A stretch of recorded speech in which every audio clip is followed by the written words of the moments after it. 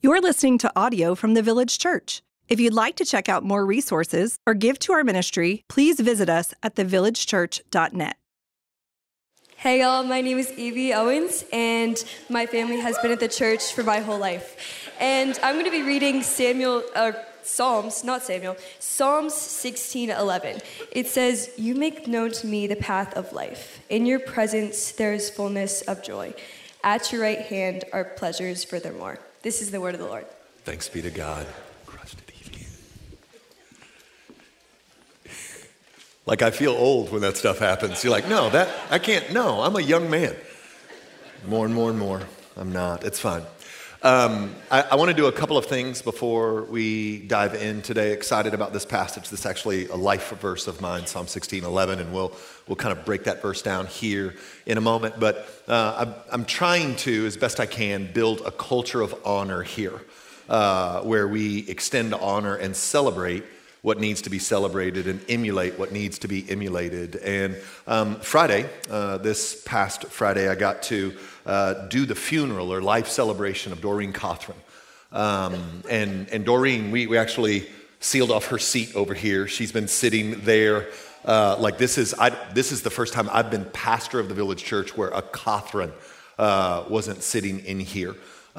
We actually, for her 90th birthday 3 weeks ago, it was on Sunday, we had her stand up, celebrated her, gave her flowers, and in a culture that's just absolutely consumed by youthfulness.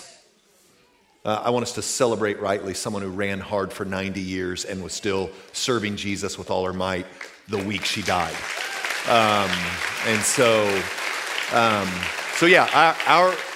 If you're from a primarily Anglo tradition, the Anglo church doesn't have what other churches would call church mothers. These women that are meant to be emulated and celebrated, pillars of the church that really are a kind of matriarch to the congregation. And this has been a rough year for our matriarchs. Jane Thompson went to be with the Lord a few months ago in her 80s, and now Doreen as a 90-year-old. But we know, man, she, with her beloved Tiff, married almost 60 years. In fact, Tiff died the week before their 60th anniversary, and now Doreen's home with the Lord. And I just wanted to take a minute and to honor Doreen Cothran, because if the Lord has moved in your life at this church, she somehow had her hand in it. Whether it was her and her husband wetting the carpet with tears, begging God to do something in their day, long before I was pastor of this place, long before any of this happened.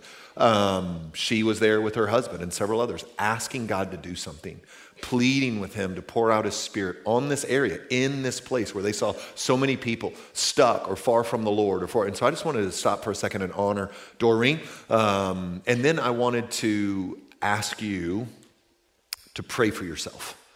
I'm planning on talking about the presence of God today. That's awake to the presence. And what I want but can't do is to give you an experience of that presence that changes your life. And yet the Bible tells me in 2 Corinthians 4 that the God, little g God of this age, has blinded the eyes of those who are perishing. So I can say whatever I'm going to say, and I've worked hard, and it's not going to matter if the Holy Spirit doesn't do something. That's true every week. It's very true this week. And so here's what I'm going to ask you to do, and you can come with me if you want, and you can just awkwardly stare at me. Man, I've been doing this a long time. I'm fine with that too. I might even give you a head nod. But what I would encourage you to do is, why don't you do this? We are embodied creatures, and that's why the Bible is always trying to get your body involved in worship of the Lord. Get your body involved in God's movement upon your soul. That's why he's like, lift your hands, clap your hands, bow down. He's trying to, because you are your body, and you have a soul, and we've kind of messed that up. But here's what I would love for you to do. Why don't you just cup your hands and put them in front of you? This is too weird for you, you're fine, right? You just keep your palms in your lap, right? And here's all I'm going to ask you to do. I don't know how you came in today.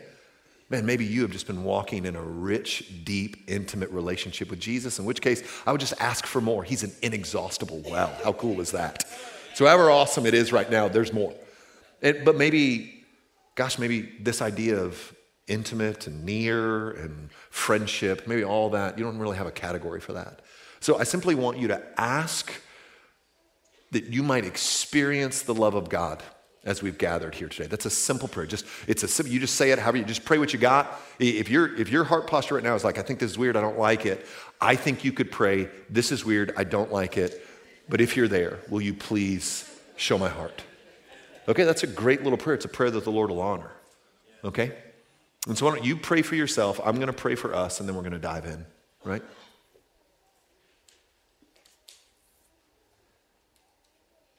Holy Spirit, we ask you, show us the beauty of Jesus.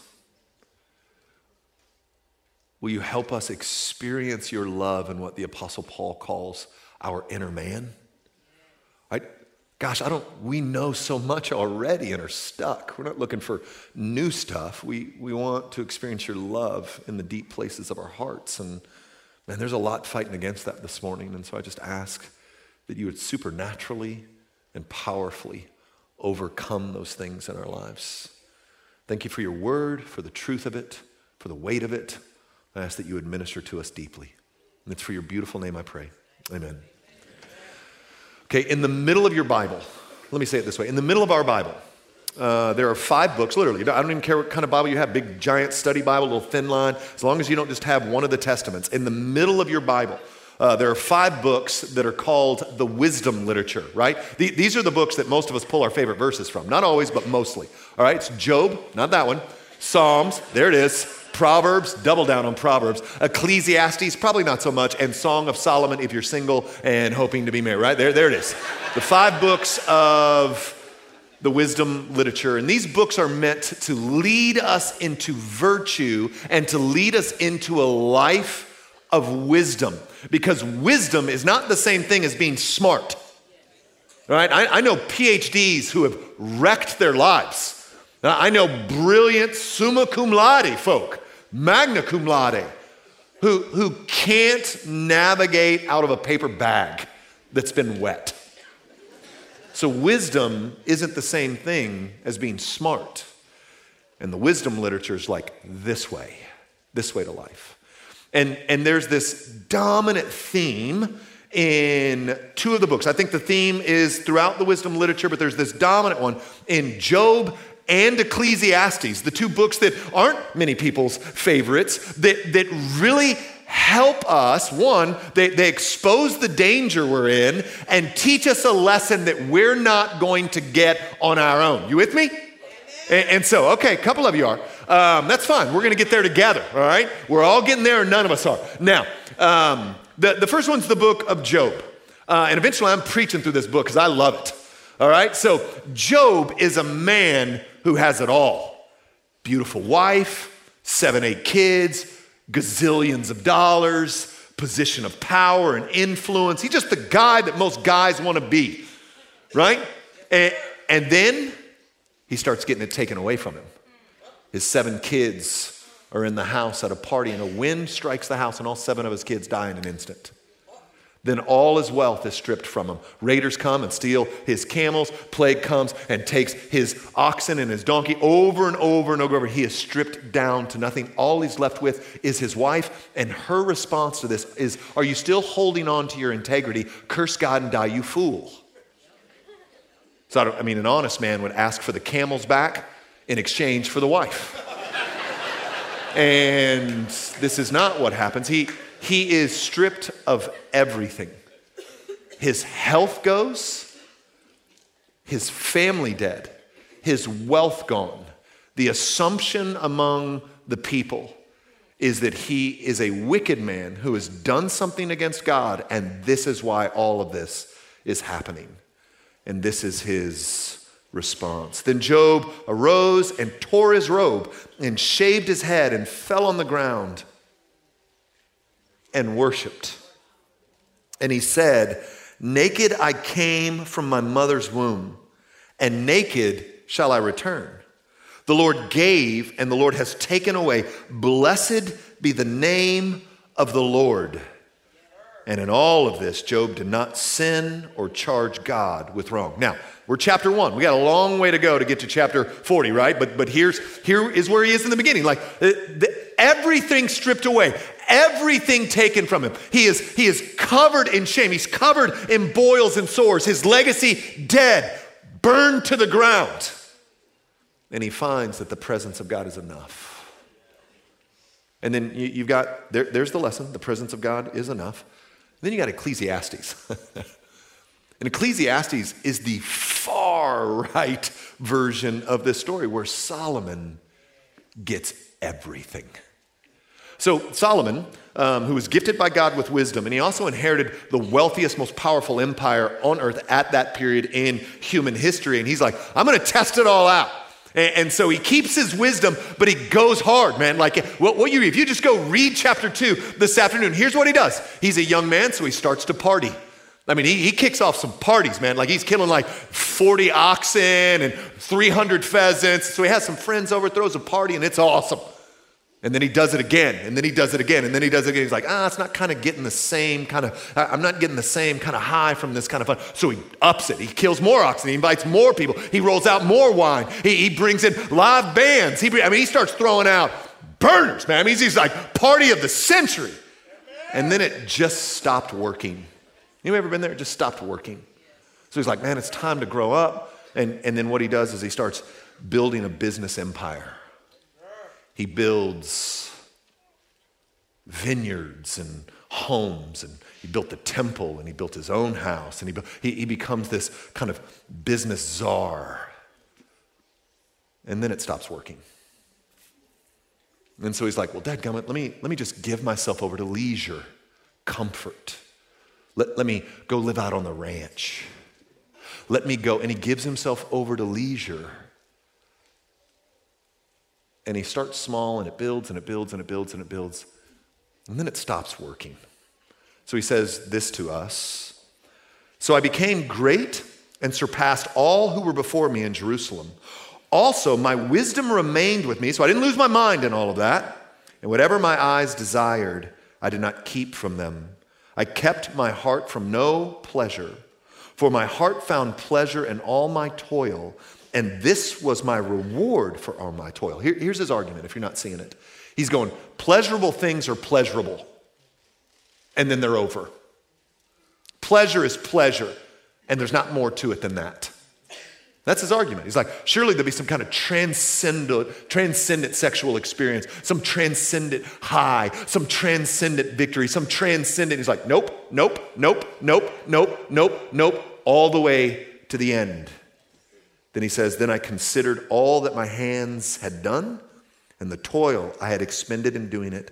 And behold, all was vanity, the Hebrew word meaningless. All was meaningless and a striving after the wind. And there was nothing to be gained under the sun. Now, we hear this story all the time, if we have ears to hear. This is the great theologian Jim Carrey. He would say this: I think everybody should get rich and famous and do everything they ever dreamed of so they can see that it's not the answer. Or how about Madonna, who said, all of my will, listen to this is heartbreaking, all of my will has always been to conquer some horrible feeling of inadequacy. I'm always struggling with that fear. I push past one spell of it and discover myself as a special human being, and then I get to another stage and I think I'm mediocre and uninteresting. And I find a way to get myself out of that again and again. My drive in life is from this horrible fear of being mediocre. And that's always pushing me because even though I've become somebody, I still have to prove that I am somebody. My struggle has never ended and it probably never will. A striving after the wind, indeed. And then Tom Brady, the GOAT, says this: there's times when I'm not the person that I want to be. Why do I have 3 Super Bowl rings and still think there's something greater out there for me? I mean, maybe a lot of people would say, hey man, this is what it is. Well, I reached my goal, my dream, my life. Me? I think, God, it's got to be more than this. I mean, this can't be all it's cracked up to be. I mean, I've done it. I'm 27. What else is there for me? On and on and on, a striving after the wind. Meaningless, all is meaningless. So Job finds that if you lose everything beyond your wildest imagination, you suffer beyond your wildest imagination, you'll find the presence of God is enough. And if you get everything your heart ever desired and more, you got that Bezos money, you tracking with me? You would still be there. You, right now, it's still you, there with trillions, right? A striving after the wind, meaningless. So the reason that Job and Solomon, the Ecclesiastes, can help us is because you and I are stuck in the middle of those two poles. I'm not saying you hadn't suffered, friend. I'm saying you ain't suffered like Job. And I'm not saying you hadn't done well for yourself. I'm saying you probably did pretty well for yourself. You ain't Solomon done well for yourself. And here's what I mean by stuck.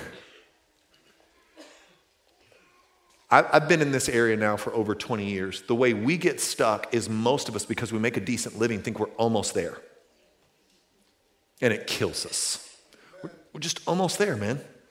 Just one more house with a playroom, just one more car that has all-wheel drive, just one more. I mean, we're just right there. We're just, oh gosh, I can get to a life of fulfillment. I've just got to get past this stage, got to get past this siege, and it's a striving after wind. And if you're not careful, you'll run your whole life on that treadmill and never actually get to life.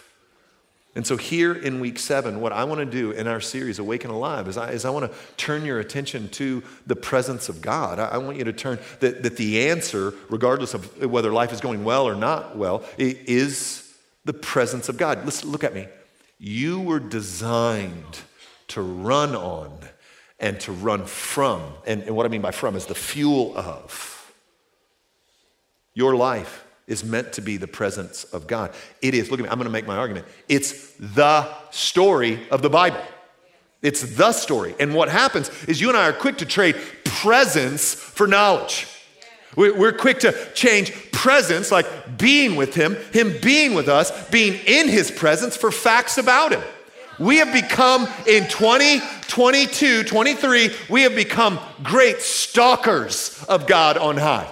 But why stalk when you can sit?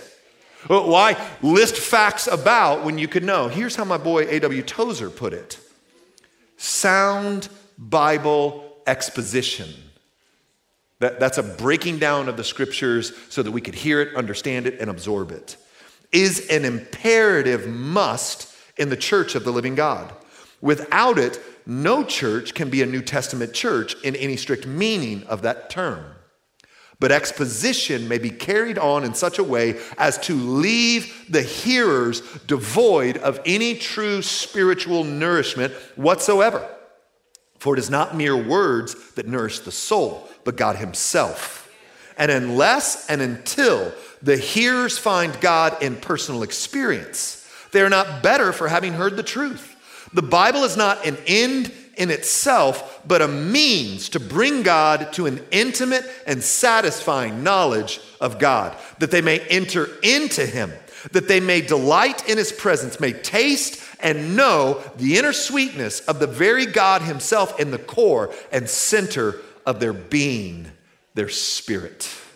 So I'm not talking about God's omnipresence. That's a great incommunicable attribute of God, something that he and he alone has. It's the idea that the fullness of God is everywhere, always, at once. He's not in parts. It's not like a little bit Adam on the end of the universe and a little bit here with us and a little bit over. No. He is all of him, everywhere, always at once. That's something to be marveled at and to have your mind blown by, but this is something different than that. This is his manifest presence. He's here now in his fullness in a way that can be experienced and known. He's not an idea. He's a person to be known, to sit with, to lay our burdens down, to commune with. And David's, again, this is a life verse for him, and testing this verse for 30 years. This verse that we're in, it lays it all on the line. You have made known to me the path of life. So this is what this is about, life. You fill me with joy in your presence. That word feel there is that satiate, that's I'm full, right? You fill me with joy, like I can't even do any more joy. I'm just full. I ain't talking about happiness. You shouldn't be pursuing happiness. It's going to make you miserable. But joy, thickness, strength, gladness, come what may, That's found in his presence. And then it says, pleasures forevermore at your right hand. Where's Jesus sitting right now? At the right hand of the Father. In your presence, fullness of joy, path of life, pleasures forevermore. That's the promise. And the promise is that because the presence of God is the story. It's the story. I don't know what you think the story of the Bible is. The story of the Bible, all of it, is about the presence of God and our design to be in it. So God creates everything that we know. He's got the Garden of Eden there. And we read in Genesis 3 that he's like walking in the cool of the morning with Adam and Eve. Right now he's spirit, so he's not body. It's just kind of a picture of God's intimacy with Adam and Eve. And we know that sin enters the cosmos and breaks it to pieces. And so now there's distance between God and man. Man rebels and says, I could be my own God. I'll take my own presence. I'll do it my own way. And they go to create that world, the broken world that you and I now inhabit. And what's God's response to this? Well, God's response to this is to move towards them. And in Exodus, we see the establishment of the tabernacle and the people of God encamped around the tabernacle, and the build out of the tabernacle looked oddly like Eden. Right? I mean, like if you go back and read how they built the tabernacle, it's almost parallel to the creation account. Like get back to Eden, because what God's plan was is my presence is going to fill the entire earth. That was the cultural mandate given to Adam and Eve. Like fill the earth and subdue it. It's like help the presence of God be my instruments, my viceroys, to help the presence of God move across the entirety of the globe. This thing here, I'm walking with you in deep intimacy. It's going to spread to the ends of the earth. Have a lot of babies. We're going to need some help. That's it. There's your Genesis 1 and 2. Man and woman break away. They sin against God. They rebel. Go, we'll take our own presence. We don't need yours.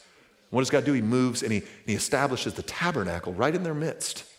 And a pillar of fire and a cloud to show his presence was there. And he organized the whole people of Israel around the tabernacle, all their tents. When they opened up their tents, there's the tabernacle, smoke, fire, cloud. It's all right there. Say, I'm here. His presence is with them. And then we see David or Solomon build the temple in Jerusalem. And then we see the glory of God fall in the temple. And there he is, the presence of God among his people. And what do? Gosh, they did what we do, what we always do, which is celebrate that presence for a moment and then find our own way. To run from and to hide, to be nervous about and think that we're smarter than God, and then pull away and do it our own way. And then how does God respond? Well, he just keeps doing what he's always done. He moves towards. And so he establishes the temple, and as people turn their back on him again, they decide that they are a better God than he is, that they know the way better than he does. And so what happens then? Now to finally nail this thing down, God the Son, second person of the Trinity, co-eternal with the Father, condescends, and puts on flesh and dwells among us. The word Emmanuel means God with us, that Jesus comes and is the presence of God among his people. He dies our death, absorbs God's wrath, ascends to the right hand of the Father, and per his word, Jesus sends the Holy Spirit to dwell in the hearts of men and women, so that the very presence of God, we are now that temple. So the way that the New Testament, post the ascension of Christ, talks about those of us who are Christians is that we actually are the temple. We are the tabernacle, that the presence of God dwells in us, that God is not only with us, but as we go, we take him with us, that we become the temple of the living God, the tabernacle of the holy God. And then from there, we see how all things are consummated at the end of the age. This is Revelation 21, 3-4. And I heard a loud voice from the throne saying, behold, the dwelling place of God is with man, and he will dwell with them, and they will be his people, and God himself will be with them as their God. He will wipe away every tear from their eyes, and death shall be no more. Neither shall there be mourning, nor crying, nor pain anymore, for the former things have passed away. Did you see what I just went Genesis to Revelation and walked through every covenant and every significant turn in the scriptures to show you the story is the presence of God. It's what you were designed for. It's the place that life is found. It's the place that joy is found. It's the only place that these things get established and worked out in his presence, and yet here's our problem. We keep moving away from the presence. Like Adam and Eve, we keep hiding ourselves among the trees like morons. Listen, this is Genesis 3:8. And they heard the sound of the Lord God walking in the garden in the cool of the day, and the man and his wife hid themselves from the presence of the Lord God among the trees of the garden. Like we still hide.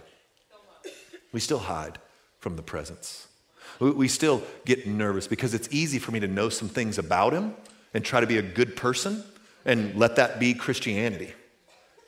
I just know some facts about him. I mean, I can do that. Name your favorite celebrity. I could go to there. Yeah, I could learn some things about him, and I could talk all about how I hang out with them. Really, what y'all do? Like, man, we were in Cabo last week. I mean, all I just had to do is read their Instagram page. Like, that's not what the Lord has. He doesn't have kind of bumper sticker theology for you. No. He's like, no, I want you. I want you to be with me. I want to be with you. I didn't die so you could just know some stuff. Died so that you might come back to your rightful space with me, God with us, the hope of glory.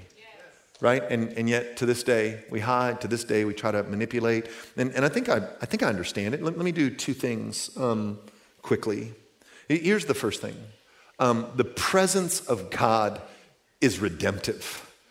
Like when the presence of God shows up, like the number of people I know that they've hidden certain parts of their life and they think it's not welcomed in the presence of God, so they kind of have this little bit of themselves they give to the Lord. I mean, I'll give you this little piece, but I want to keep this off to myself. So you live a duplicitous life. Like you've got two different lives going at the same time. And look at me, I love you. That's exhausting. Like I can't hardly live the one I'm doing, and you got two going. So I get why you're anxious. I get why you're depressed. I get why you're stressed out. You're trying to live two lives. But the presence of God beckons us into wholeness. Like, listen to this. This is John 3:17. For God did not send his Son into the world to condemn the world, but in order that the world might be saved through him. Whoever believes in him is not condemned, but whoever does not believe is condemned already. You're like, I've got to hide this. He's going to condemn you. You're already condemned. He's come to save you from that. And then on into Romans 5. For while we were still weak at the right time, Christ died for the ungodly.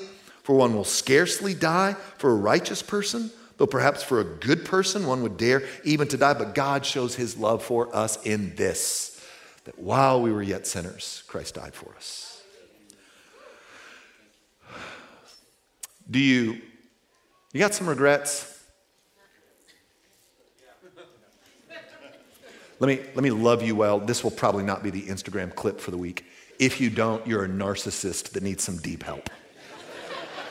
I'm just saying, you are a broken human being and need help. I'm not kidding. If you don't have some sort of regret, I wish I could do that over. I wish something's deeply, deeply broken in you. You are not that awesome. I'm trying to love you here. Like you need help, like serious help. It's a disorder. And our culture right now is creating it. Brothers, you listening to me? Men? I'm not saying women can't be. I'm saying that tends to be a man lane.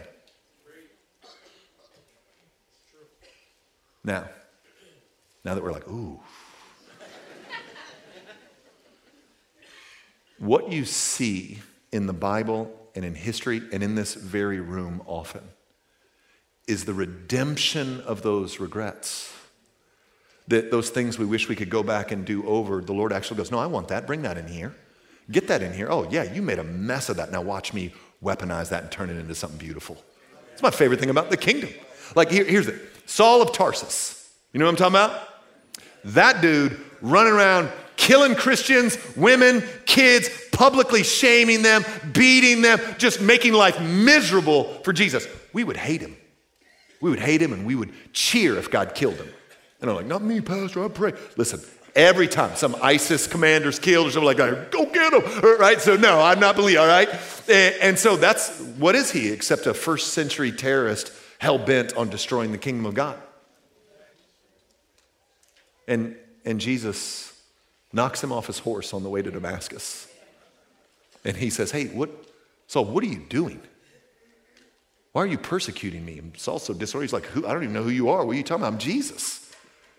And then that whole backstory gets redeemed. What about the woman caught in adultery or the woman at the well? Whole backstory, redeemed. Whole guilt, whole regret, whole gosh, I wish I could have done that. Man, I blew that. Oh man, I ruined that. Yes, and he takes it. It's a redemptive move towards where he says, don't hide that from me. Get that into my presence. I'm going to do something with it that'll blow your mind. I am going to make you a minister born out of your deepest regret and pain. I'm going to use you in the lives of others to establish freedom and healing. Don't hide that from me. Bring it into my presence. It's redemptive. He redeems it all. And this happens all the time around here. I mean, it's been happening the last month or two, like just hundreds of people have been coming down and receiving prayer, and a lot of people becoming Christians. And even at Spin Weekend, last weekend, man, there was this whole group of seventh grade boys who just served everybody dinner the whole time. Like 320 other kids, and the seventh grade boys were like seventh grade boys, mind you. Now, I think they smelled like Axe body spray, but they served I mean, what provokes seventh grade boys to serve their peers? Well, the presence of God does, because it's redemptive. What about there was quite a bit of confession going on at Spin last weekend, like these 15, 16, 17-year-olds bringing these really dark, nasty things into the light and letting the presence of God begin to redeem them, begin to weave a story of redemption into their lives. What about you? Gosh, I know some of you. What about Moses? You know, I say this all the time. It's not a joke. Very few people in the Bible could get hired at the Village Church. I just think the way we do background checks would flag them and they'd be gone. Like, you got to be like, Moses, tell me about this guy you murdered with your hands and then buried in the sand. Yeah, it was a long time ago. Yeah, I know it was a long time ago. But you also lost your mind with rage and smacked a rock 40 times with your staff. Well, you got a real rage problem, buddy. Yeah, I think I might be able, like, I'm just thinking, you can't be a small group leader here if you explode like that. We're not there yet, all right? Like, who are we going to hire? But all these stories in the Bible, I just think you don't read the Bible right. You don't see the griminess of it. You don't see how pathetic these people are that God uses in such profound ways. And the enemy wants to keep you blind to that because you think he can't use you. But the presence of God is redemptive. Like David, a man after God's own heart? In what world? In what world? The Lord can hold things in tension that we can't. So the presence of God is redemptive. My last point, the presence of God is invitational. I love this. This is Isaiah 55. Come, everyone who thirsts, come to the waters, and he who has no money, come buy and eat. Come buy wine and milk without money and without price. Here's the question. Why do you spend your money for that which is not bread, and your labor for that which does not satisfy? Here is a plea in the Hebrew. He's dying when he says this. Listen diligently to me. Do you hear him? He's like, why? Why are you doing this? Like, how long are you going to keep doing this? Why do you keep giving all your energy to things that you know aren't working? Why do you keep investing in what has no return? How long? Please, God, listen diligently to me. And he throws out the invitation of presence. Eat what is good and delight yourself in rich food. Incline your ear and come to me. Hear that your soul may live. Did you hear it? You have made known to me the path of life. You fill me with joy in your presence. Come and live is the invitation. And I will make with you an everlasting covenant, my steadfast, sure love for David. He's talking about the Davidic covenant, but he's also saying, I love David, I can love you. Yes. Have you been a murdering adulterer? Because I love David, I can love you. It's invitational. It's invitational, guys. We bring our whole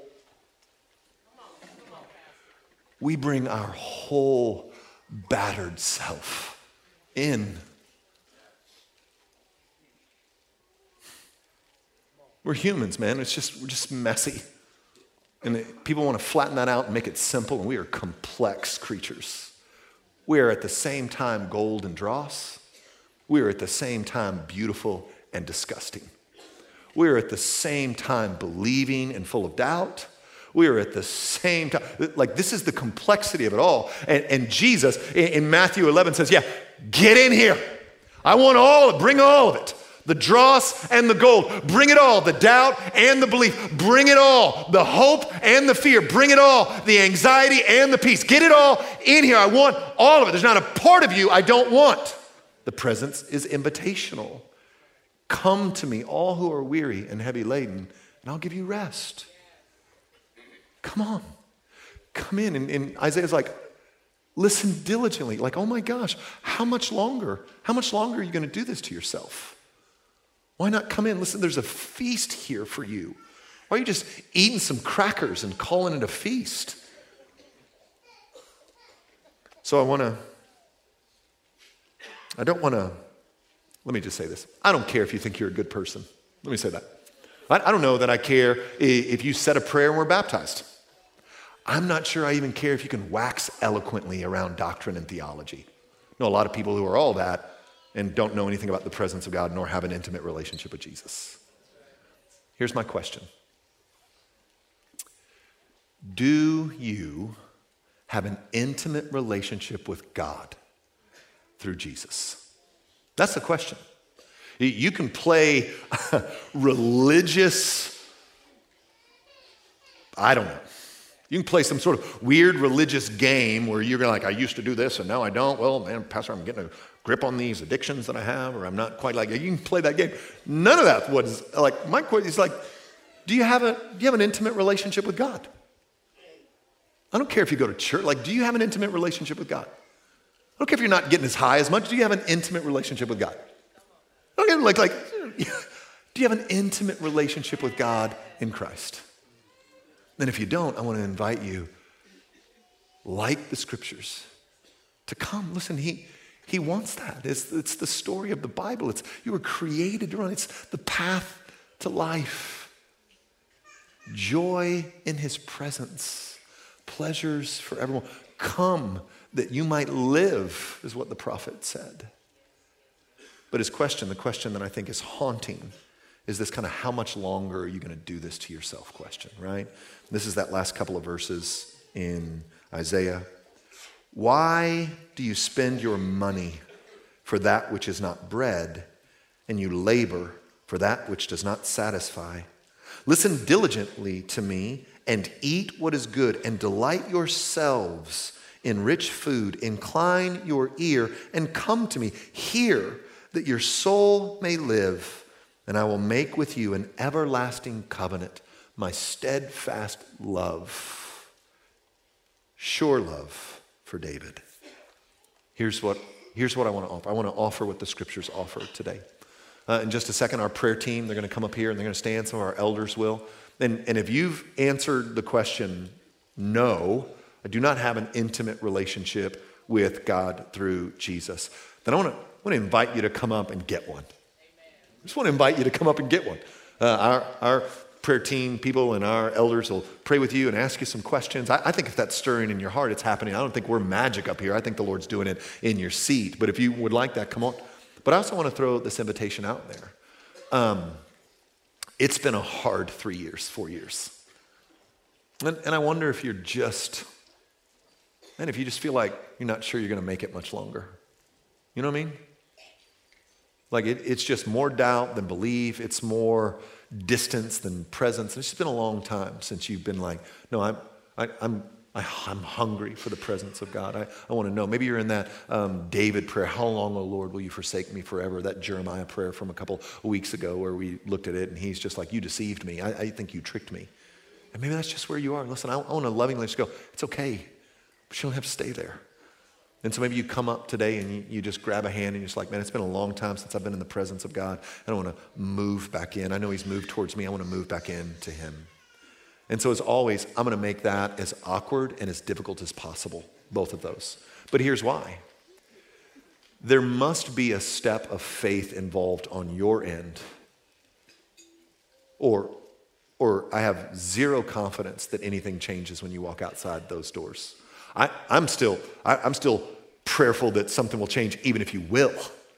There's a lot waiting for us out there, a lot of stress, a lot of enemy activity, but for the moment, we can move towards and go, no, I want your presence, strengthen me for what's outside of this. Or, I know why this isn't working now. Remember Jane Thompson's testimony? She was 30-year-old deacon's wife playing the piano when she realized she wasn't a Christian. Stopped playing the piano. And came up and gave her life to Christ. How embarrassing. I mean, how confusing. So like I already said, I don't care if you're on staff here.